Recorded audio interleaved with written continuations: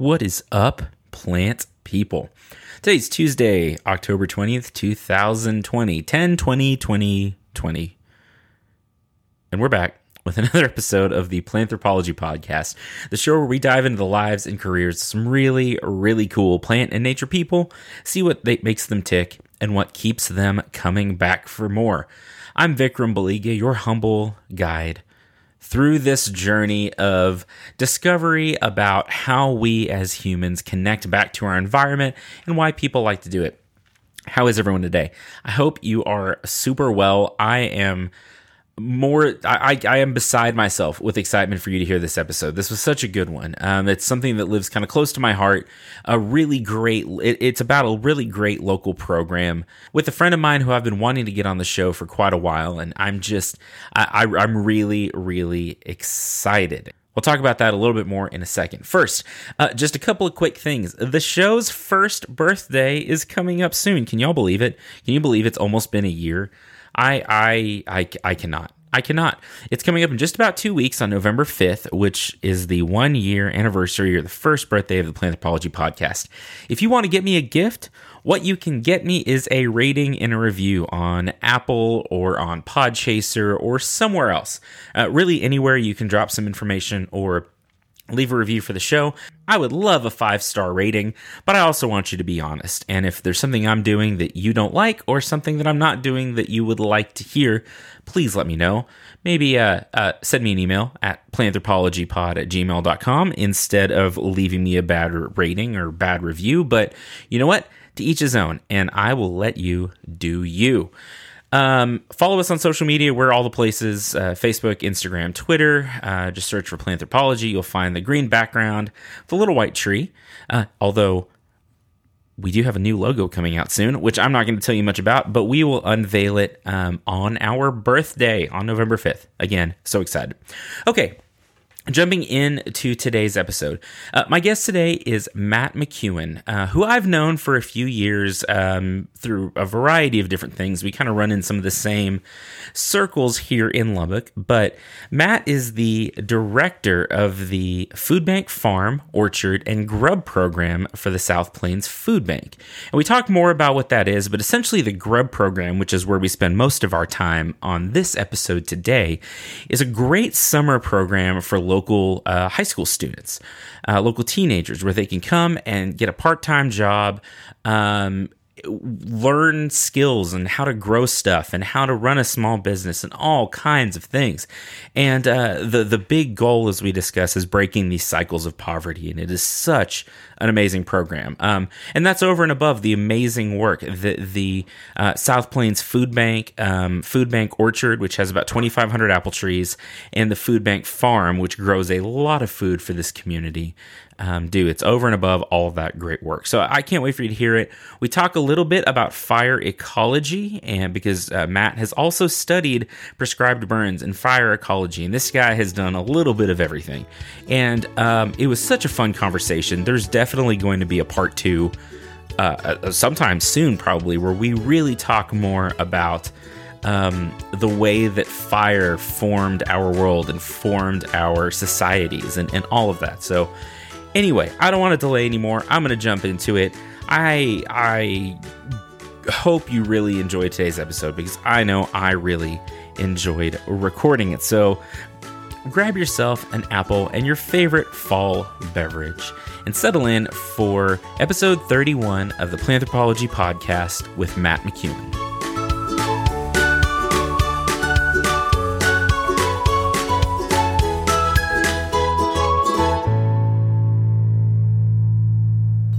Well, we're back with another episode of Planthropology, and I'm actually sitting out here at the South Plains Food Bank Farm, and you can hear crickets and you can hear all kinds of stuff, and I kind of love the ambience, so you get to hear it too. But I'm here with my friend Matt McEwen, who is the farm manager. Is that your director of the Farm, Orchard, and Grub division? That's a much better title than I gave you. Director of Farm, Orchard, and Grub.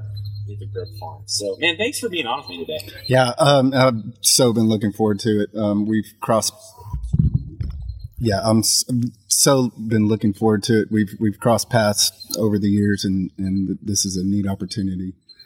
Yeah, and I know that likewise. I think that when I made my initial list when I first started this of people wanted to talk to, you were definitely on there, and we're I don't remember when this is coming out. I think it'll be like the second or third week in October, and this is like leading up to our 1 year anniversary. So there were a few people that I was like, okay, I want to get them in before we hit 1 year, and you were on that list because you've done so many things. Yeah, I'm in a totally different space now than I was a year ago when you started. Still covering a lot of the same things, but yeah, definitely in a new role. And it's been a different year. Yes. That, and I think about, and we'll talk about kind of your background and how you got here, but I think about changing careers and vastly changing careers in 2020 and what a stressful but maybe exciting thing that could have been. So why don't you just kind of kick it off and introduce yourself a little bit more? Tell us about your background and how you got to where you are. Yeah. I mean, born and raised here in Lubbock.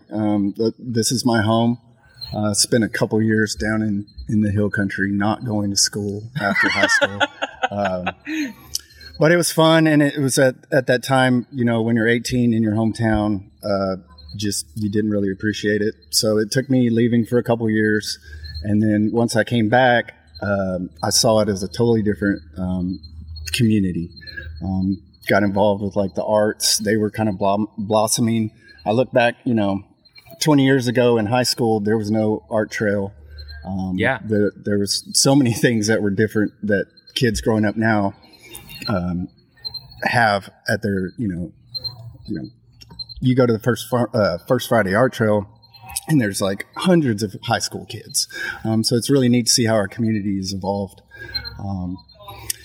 And I mean, good God, before I was 26 years old, I probably had a paycheck from 26 different entities. I was always working. My family had a moving business that kept me busy during the summers and gave me the work ethic to go to school. I didn't want to be a mover for my whole life. And kind of didn't really know what I wanted to do as far as like my degree. Always kind of wanted to teach, but then I could never like buckle down and do the actual 4-year teaching thing. And I wanted to major in nature.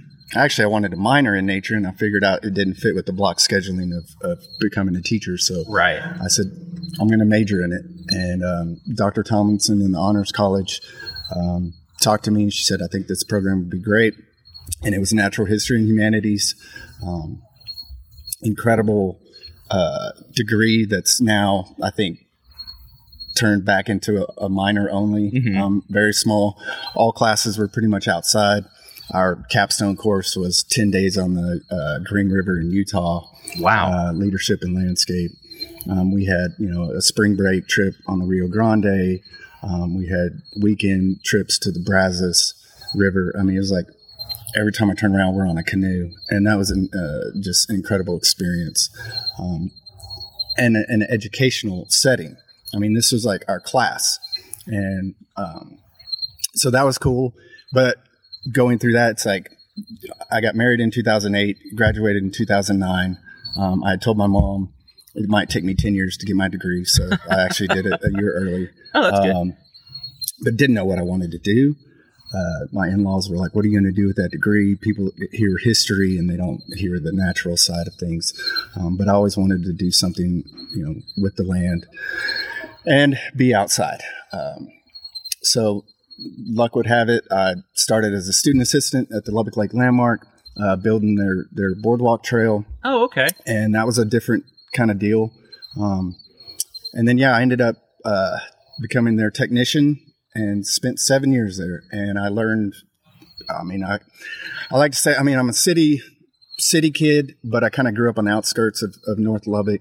So I did, play around in cotton fields. Right. But didn't grow up with an ag background. And so everything I learned at the Landmark was just all brand new, like driving tractors, driving skid steers, clearing brush, spraying brush, harvesting wildflowers. And then the burning, that was something that my last semester of school, my boss at the Landmark said if you could take 2 classes, take GIS and fire ecology or prescribed burning. Right. So I did that. And then I also went to a prescribed burn school taught by a private contractor. And that was a week long. And I actually learned more in a week with him, who had 30 years of experience in an entire semester at Tech. Yeah. So, 7 years at the Landmark, just kind of learning stewardship. And then I started working on my master's while I was there. I discovered in the archives of the museum in the basement 20 permanent transect photo points. And they were done in 95. And it was supposed to be a permanent, like somebody was supposed to do these transects. Yeah. Every year, maybe 2 years, every 5 years. Well, when I found them in like 2007, nobody even remembered that had even happened. So I kind of did some background research. Come to find out, it was a professor that was at Tech, and she was now at like the University of Idaho. She had all the raw data still in a filing cabinet. Sent it to me, and then I decided I wanted to redo that. There had been a lot of management done at the Landmark, from clearing mesquite to restoring the prairie species that belong there, and some prescribed burning and some chemical applications. So I was like, this would be a good opportunity to look at how has this plant community changed over time, and then factor in there'd been a couple of droughts during that time. Yeah. So go figure that the first year I did my research was 2010. Okay. And I think the city got 3.8 inches. Yeah. And we were at the Landmark when one of those inches fell on the airport. So we know that we got an inch less than that. So, right. I mean, it was like nothing grew.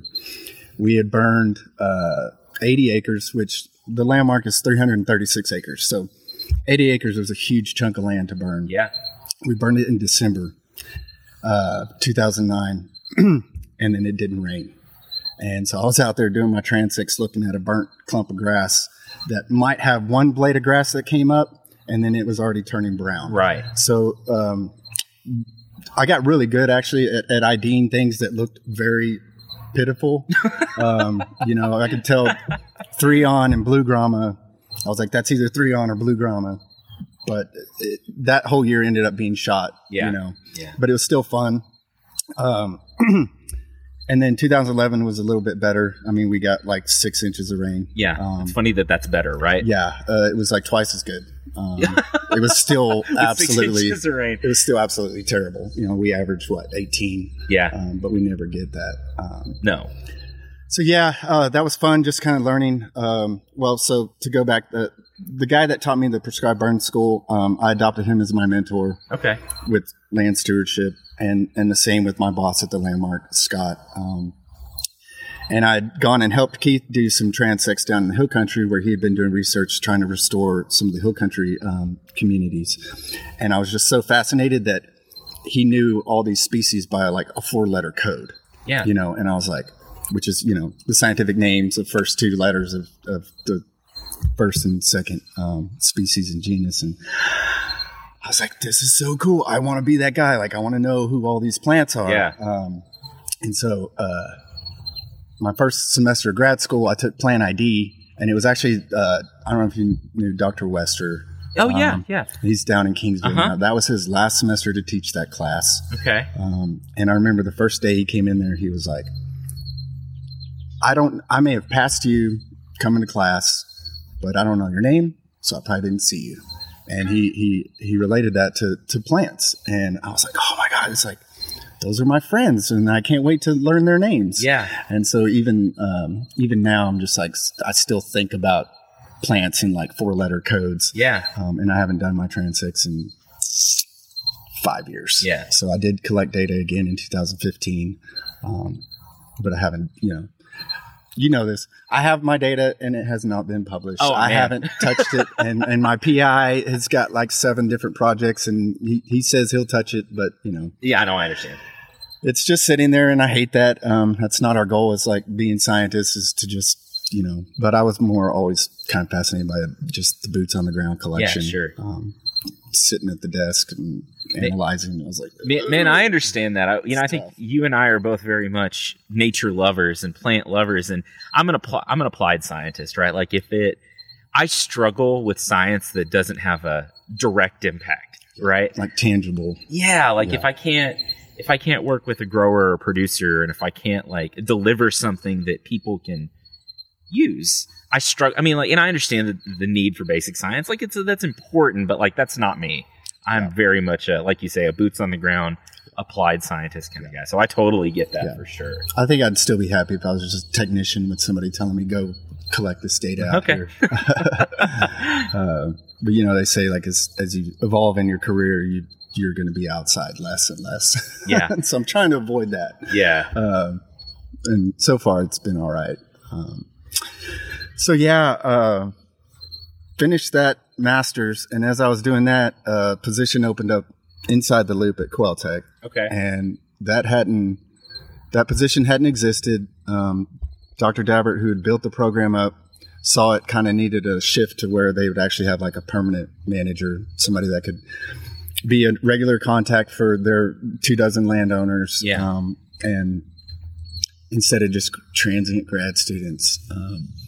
So I kind of built that up from a position that didn't exist, and ended up, before I left, I was there a little over 3 years, and it was just building up to getting full-time biologists, seasonal research techs, to just take our data that we'd built up for 10 years and actually start doing stuff with it. Yeah. And very fortunate to hire who's now running the program. He started out as a volunteer, and then we hired him as a student assistant, and then we hired him as a technician. So he's been running with that program ever since I left and taking it to a whole different level. And then there was a little spell of 6 months doing something that I thought was going to be better than it was.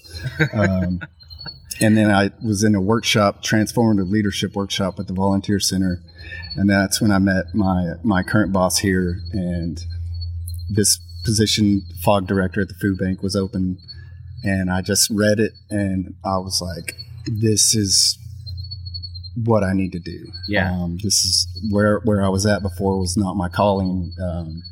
And I've always been fortunate to be happy in most of my jobs, at least in the last 10 to 15 years. So being miserable was not going to work for me. So I've been so blessed to join this community. Yeah. And yeah, we're going to take this division to a new level. And it's people like you, working with you, AgriLife, Master Gardeners. Yeah. There's so many volunteers that once they hear about what we do, they just want to come out and contribute and do what they can to help us. And it's been amazing. Well, so that's a good segue, and so I mentioned that there's two, before we started recording, there's two things I really want to cover today, and that's the food bank grub program and the food bank farm, and then I do want to talk about fire ecology. But I think that was a good segue into just starting with what you do here now. So can you give us just a quick overview of the food bank farm and the orchard and the grub program? Yeah.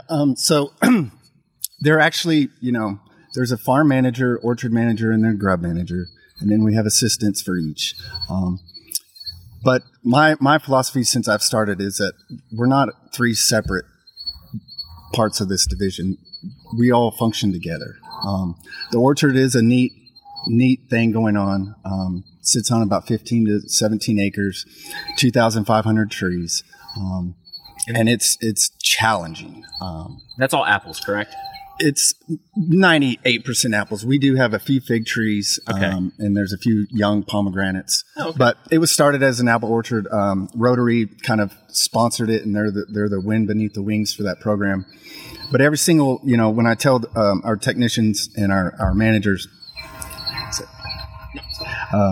that we're not just like weed eating and taking care of 2,500 trees. Every one of those trees is in somebody's name. It's either in memory or honor. And furthermore, it's like Dr. George Ellie, who started it, he planted those trees by hand and hand watered them. And so, I mean, there's a lot of like blood, sweat, and tears and heart and soul in that property. And it's almost sacred. And so, this year has not been a banner year by any means. There's, you deal with fruit trees. There's like 2 dozen things that want to kill apple trees. Yes. So that's a challenge. And then the farm here, and Grubb are about 20 years old. I think the farm was doing stuff a little bit earlier than that, but once the Grubb program started, then it's kind of been solid ever since. Okay. Before that, it was probably like, not as productive. And so, this marks the 20th year of Grubb. And what Grubb was started out as growing recruits for urban business. It was geared towards at-risk youth.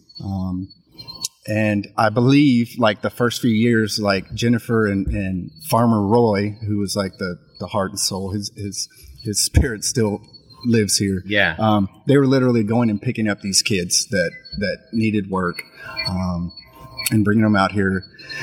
And so we kind of just used the farm as a backdrop for giving youth life skills, social skills, job skills. Yeah. And it's been going strong for 20 years. And so all that said, we have a community supported agriculture program, which funds the Grubb youth. Mm-hmm. And I talked to a lady this morning, and she was already she didn't catch it this year, but she already wanted to join next year.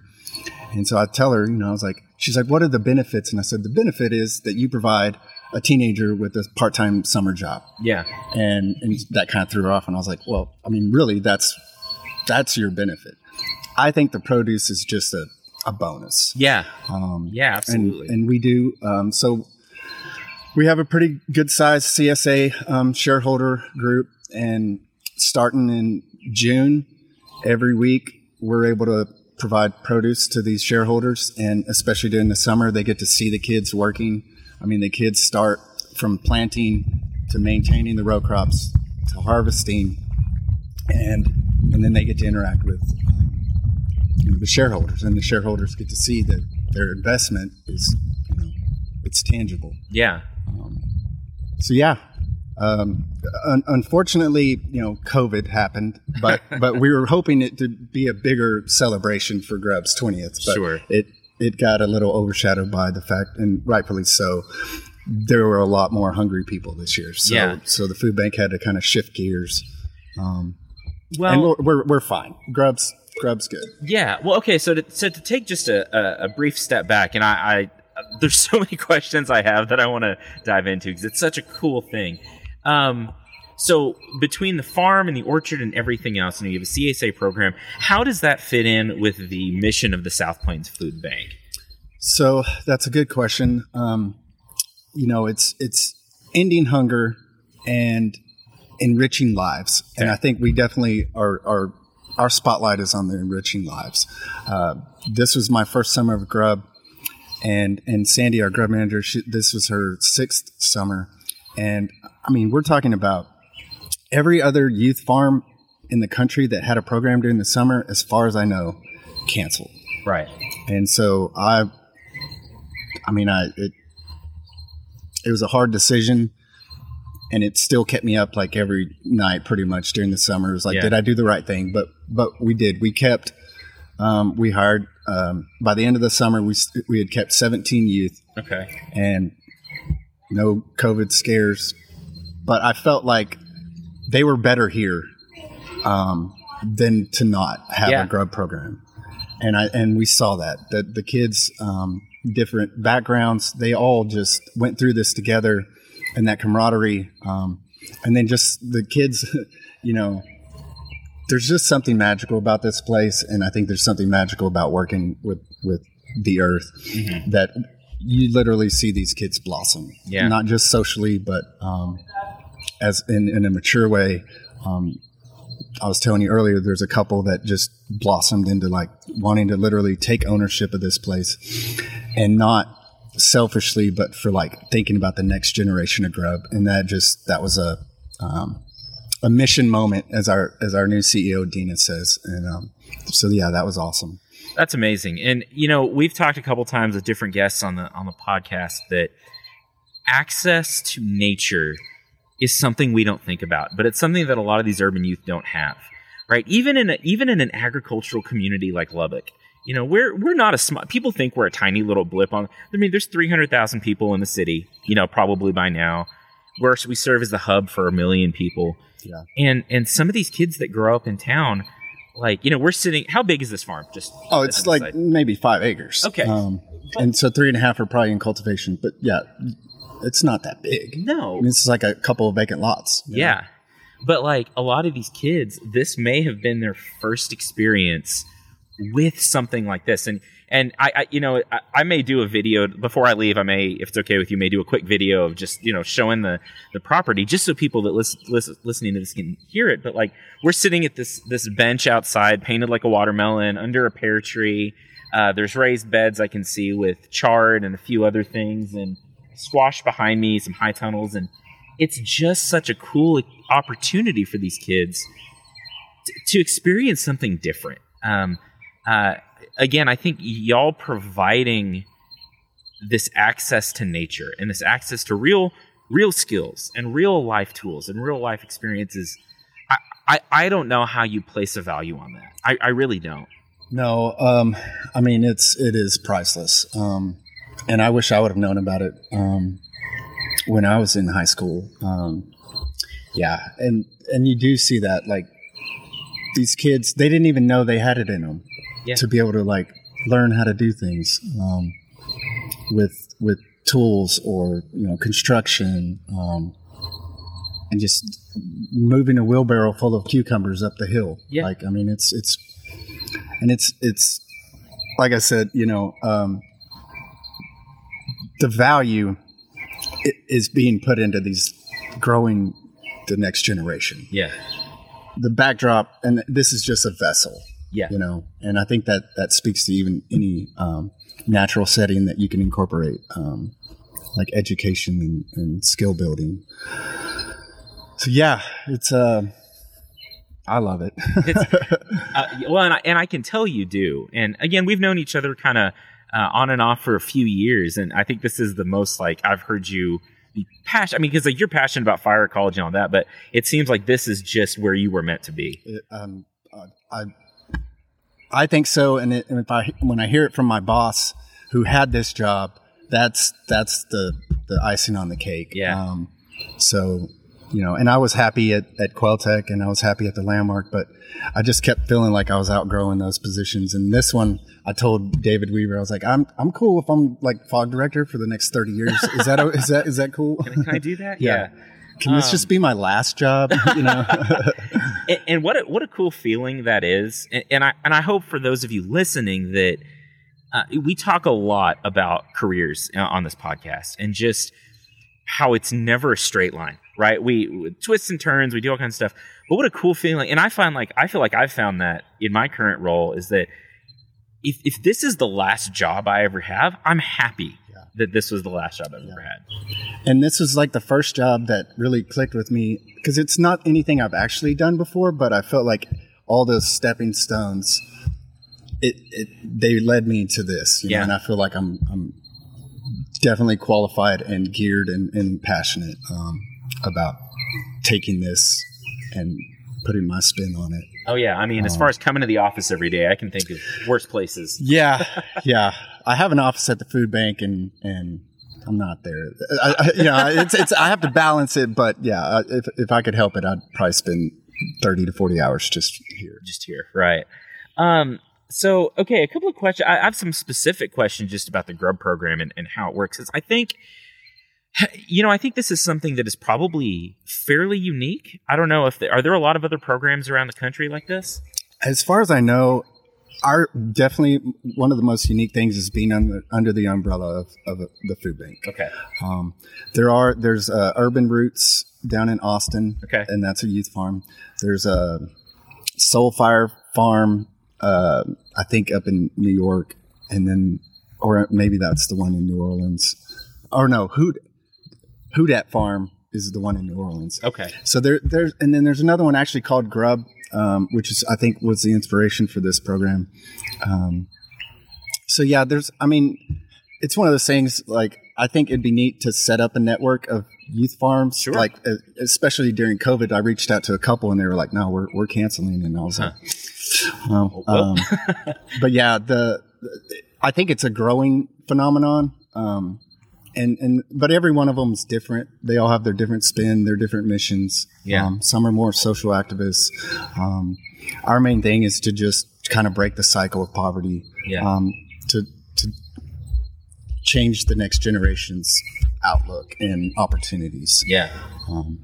That's great. Well, and I think looking at our society today and the craziness of like just what our world is doing today, how much better would we be if every high school student had a chance to spend a summer on a farm learning about like where their food comes from and the intricacies of going from a seed to a tomato on a plate. Like, I think it would help with our health overall. Yeah. It would help with maybe just compassion towards the people around us. I think there's a lot that we can learn through community agriculture that is unfortunately an experience a lot of people don't get. It is.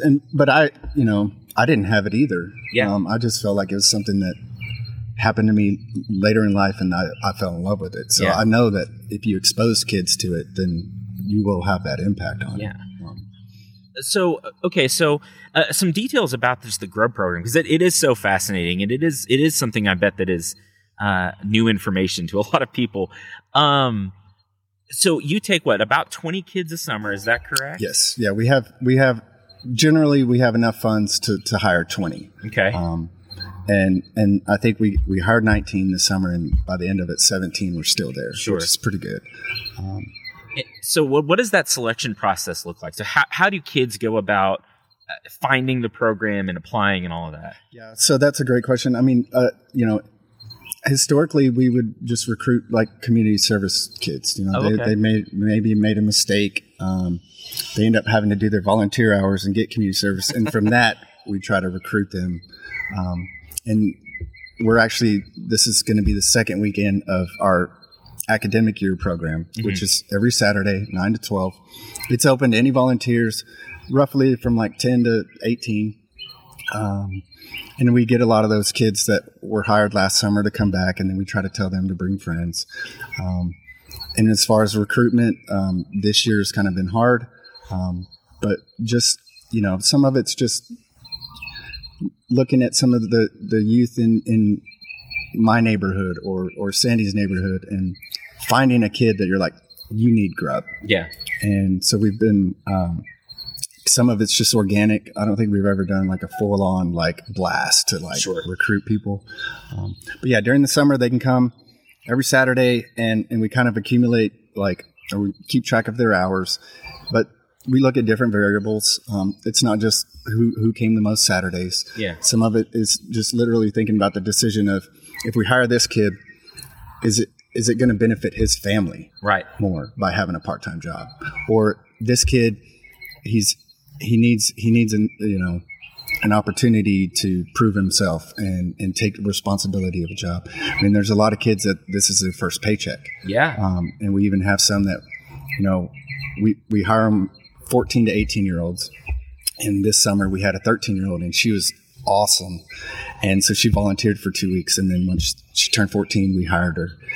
And she ended up being one of the youngest, but then she grew the most. Yeah. And she held her own ground. I mean, it was amazing. So you see these changes in kids. And yeah, so it's Sandy's got a lot of metrics that, it's not just quantitative stuff. Yeah. But, looking at people's character and then looking at the dynamics of the entire group as a whole too. Yeah. So yeah, that's awesome.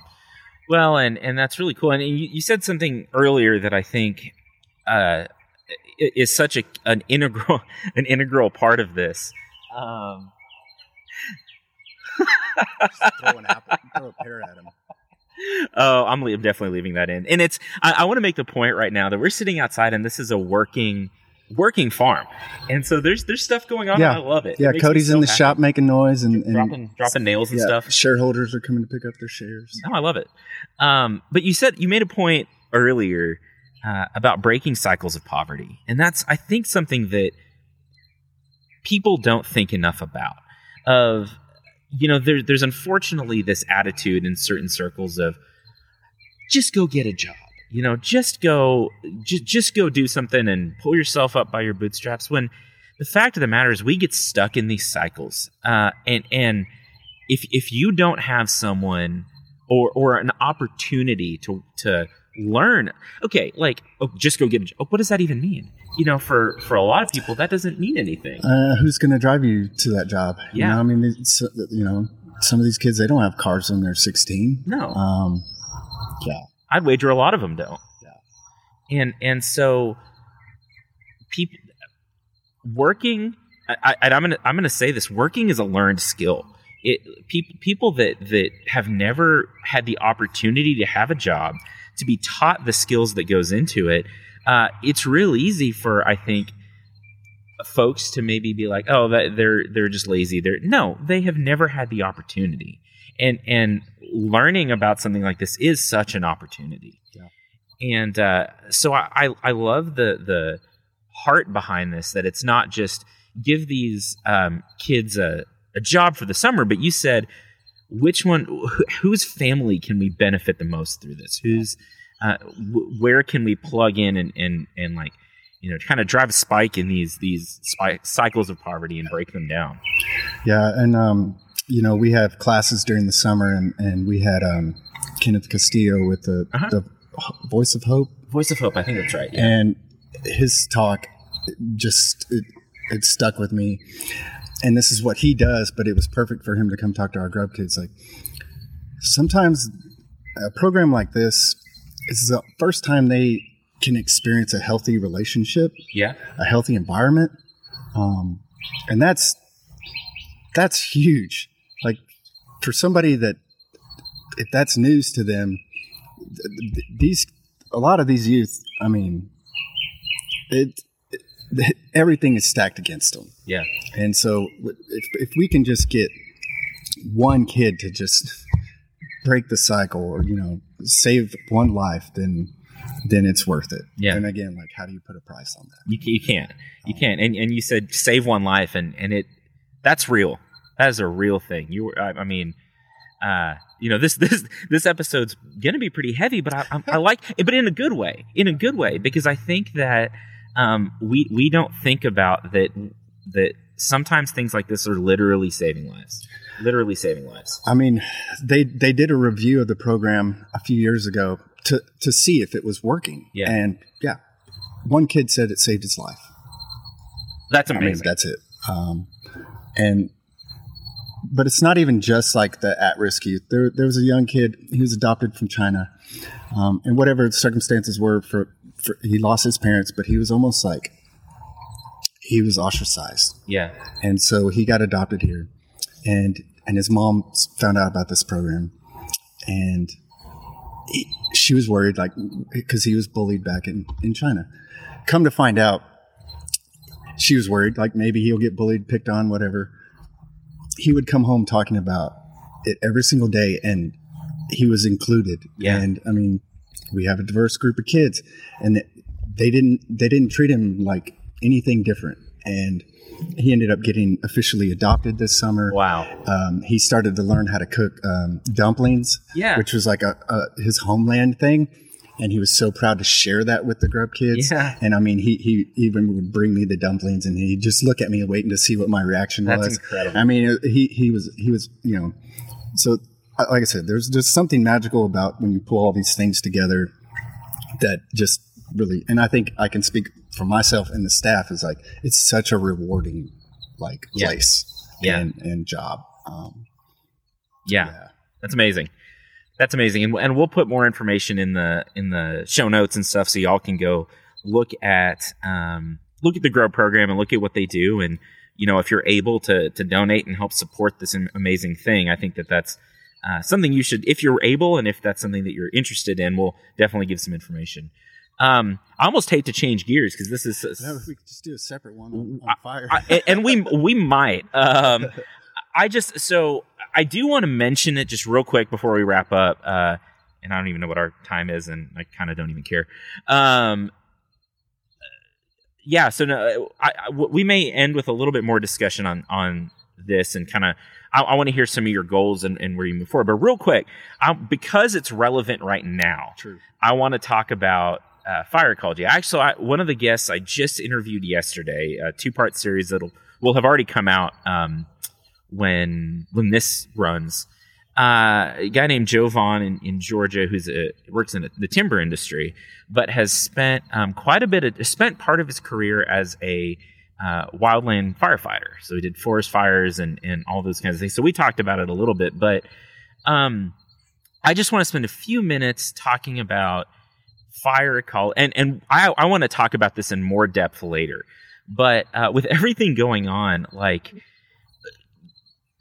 give me just the elevator pitch on what fire ecology is, and maybe we'll talk prescribed burns a little bit, and how maybe that can help in the future with some of the things that are going on right now. Yeah, I mean, you say like it's relevant now. I mean, it's every year. Yeah, that's true. And it's Stephen Pine, fire historian. The Earth has been on fire since there was enough fuel and lightning to make it burn. Yeah. We are a fire planet, and we are a fire people. That, to me, is like the bottom foundation of like, and not everybody can understand that because whatever, Smokey the Bear, so the most successful, propaganda campaign ever. Yeah. So my prescribed burn mentor, he's got a graphic, and it's Bernie Bear, and he's got a drip torch, and all the animals, the bobwhites, the squirrels, the deer, they're all clapping. Yeah, because he's burning the forest, which is what it has been doing forever. Yeah. So yeah, I mean, it's like I feel like it's like a fight, like a fight to change people's minds that no, really, like, fire belongs here. All these species evolved with fire. Did they burn to the extremes that they're burning now? Probably not. Right. I mean, we can throw in climate change and wildland, people moving into wildlands, and those factors. But I mean, it's just so frustrating that we still have like this mentality that like a grass fire on the side of the highway, we got to put it out before it's, it burns the rangeland. Yeah. And there's just so many things that we've done to change the systems, whether it's from grazing or introducing, different species. I know in the West, they're fighting cheatgrass and all these annual grasses that they end up changing the fire regime. But no, I mean, it's just like, I turn on the news and I'm like, oh, really? We're still talking about, we're still doing this. We're still spending millions of dollars. We can't put enough water on this fire. We don't have enough resources. Well, if we took, a tenth of those resources and did responsible prescribed burns to reduce that hazard. Mm-hmm. And we say that they say it every year. This is what we need. We've been suppressing fire for too long. And so it's just really like frustrating. Yeah. And then only time we talk about it is when it's destroying communities and killing lives, which is terrible. And I don't mean to like, not saying we shouldn't fight these wildfires that are destructive, but you have to know that we're not going to fight fire by putting it all out. Right. It's not going to go away. Right. So, and we can leave it there. Again, I do want to do a second episode sometime. Because I hadn't even got into Texas fire culture. No. And I just wanted to get your thoughts because, again, and like you say, it's not just right now. It's every year. Something happens every year. And I get into conversations sometimes about this too. And I'm not super well versed in it, but I've studied it a little just from a literature standpoint. And it's like, oh no, this whole region would be on fire this summer. you know, and I understand that we have to have a place for our houses and our cities and all of that, and you know, fire and wood structure buildings don't necessarily mix real well, but at some point, like, we have come in to an ecosystem that was already running, and we try to bend it. And I think I say this a lot, that we that we try to bend our ecosystems to our will instead of working with them. Right. And that's something that, you know, that's knowledge that our ancestors had of how to live with fire, how to live with the seasonal storms, and how to live with nature that we have forgotten. Yeah, I mean, and that is one bright side, though, is that the indigenous cultures on this continent are remembering that, oh yeah, this is how we lived with this system. Yeah. You know, I mean, whether it was for benefits of hunting, you know, you could burn a patch of prairie and know that the bison would be back there shortly. Or certain plants would, you know, for medicinal purposes, would show up after a burn. Yeah. I mean, they knew that. Yeah. And we've lost that. And I think, you know, however many years of suppressing fire, it's going to take that many, if not more, to ever get back to living in harmony with fire. Like so many things, it's an educational process, and it's it keeps us in a job, right? Of as nature educators. Yeah. Because I mean, there's so many things that people only know, like you know, the sound bites about, and not know like the deep history or the deep connection that we had with these aspects of the natural world. Well, and I think in season 2 or year 2 of this podcast, that's something so it's, you know, the name's Planthropology, where it's supposed to be about the anthropology of nature and like how we have connected to nature throughout time and have maybe forgotten some of those things. And we've been talking about in year 1, season 1, whatever you want to call it, about like what we do with nature today. But I think I'm going to spend some time in the next year really diving into some of the roots of this ancient knowledge that, you know what, it works because they had to live with the land, and that's fire was part of the technology they had. And we're going to dive into that quite a bit more. So yeah, that's good. I would definitely love to have you back, you know, in the next year to sometime, you know, maybe sooner than later, to talk more about in more detail about some of this stuff. Absolutely. For sure. So again, that was just an aside, but I think that it was an important aside because of this current news cycle and all the madness that goes along with that. Yeah. So talking back about the Grub Farm a little bit before we wrap up, what is your vision? You know, you say you want to be here for the rest of your career, or, you know, you would be okay with that. Where does this place go next? Where does this head? I mean, that's it.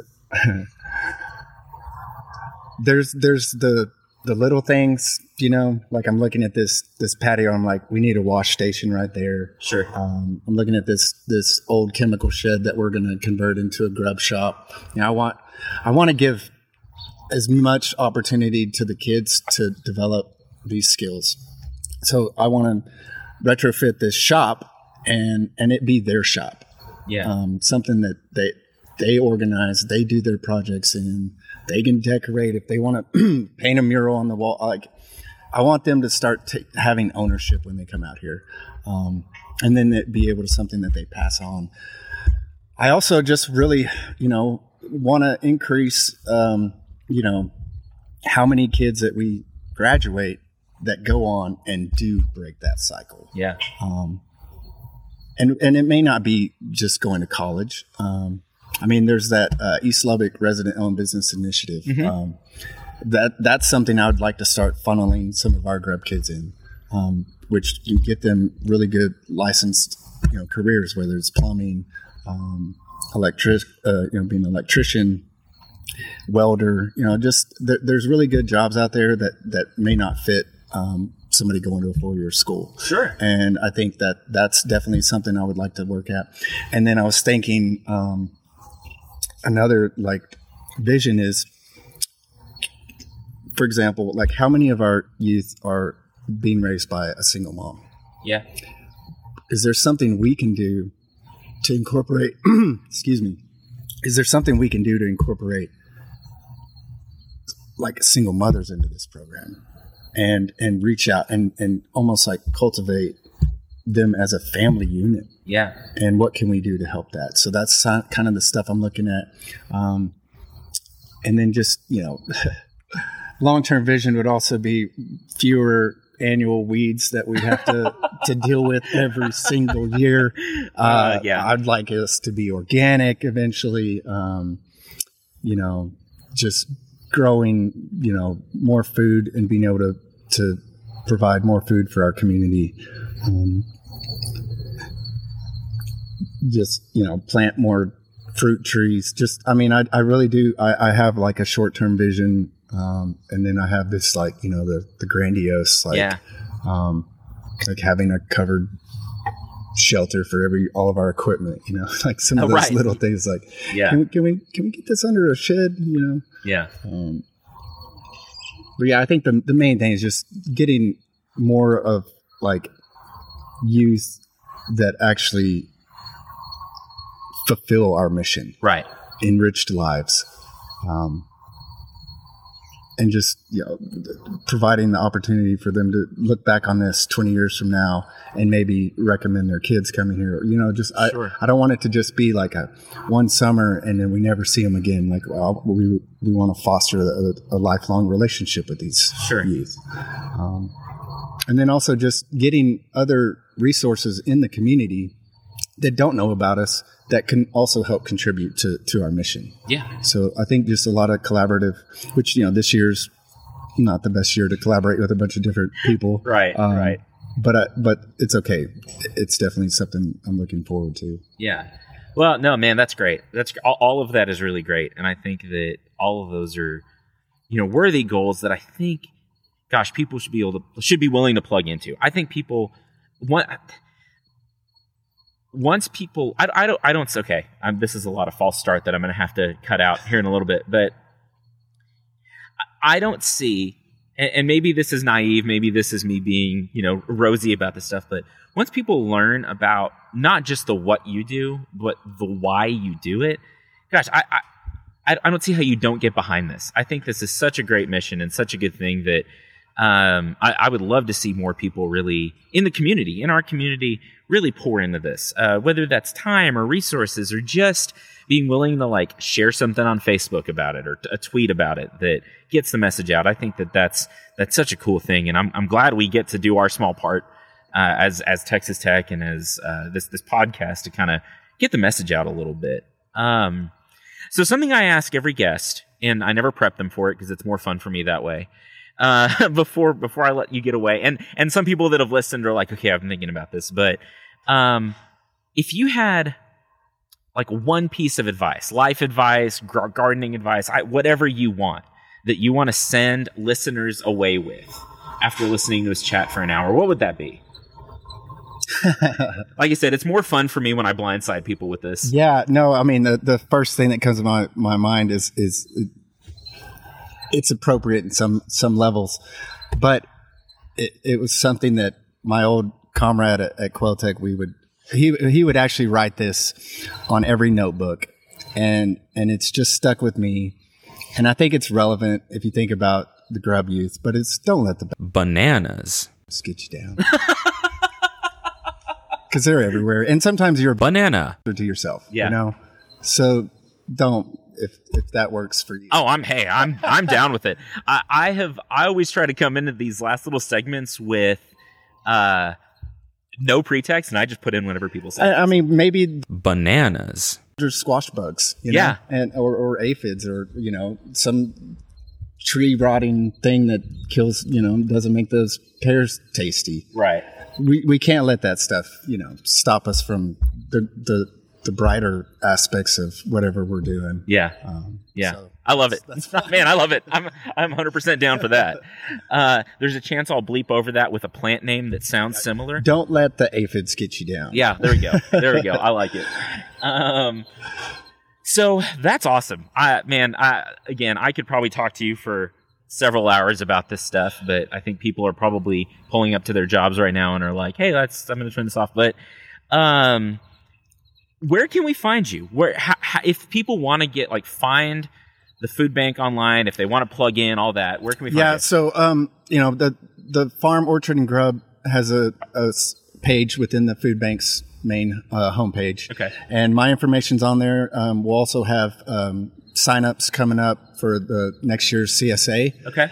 And then the Grub youth. If there's anybody out there that can think of some youth that might benefit from it, the information's on there. We also have volunteer opportunities, seasonally at the Orchard and the Grub Farm. And it's all there. There's a lot of pictures from this summer on our website too, so you kind of get to see which the actual faces to these youth that we've hopefully changed their life for the better. Yeah, man, that's awesome. And I'll post links to all the social medias and all the different outlets y'all have in the notes. And anything that's food bank, they've been really good about promoting parts of our division. So awesome. Well, man, Matt, thanks so much for talking to me. I really enjoyed that. No, it's a pleasure. We should definitely do it again. We will absolutely do it again, because we just barely lit a match. You like that? Yeah. That dad joke about fire ecology. So we'll definitely talk about that more next time around. But thanks everyone for listening. Thanks for hanging out with us this past year and listening to us talk about a little bit of everything. But we'll be back next week with, I think, our last episode of year 1. So y'all are the best for hanging in there with us, and we'll see you next time. So long story short, don't let those bananas get you down. Y'all, hope you enjoyed that. That was such an uplifting and hopeful episode for me. I really enjoyed talking with Matt, and I can't wait to talk to him more about fire and fire ecology. Thanks so much for listening this past year. We are just a couple of weeks from our 1-year anniversary. Next week, I have 2 great episodes coming at you with an archaeobotanist and 2 of his students. And I can't actually figure out a better way to put a pin in the first year of planthropology than to talk about the literal archaeology and anthropology of our human connection to plants. Thanks, as always, to the Texas Tech Department of Plant and Soil Science for the constant support. Thanks to all our patrons for supporting the show. If you'd like to become a patron and support the show, hit up patreon.com/planthropology. Thank you. I can't say it enough. Thank you for the last year.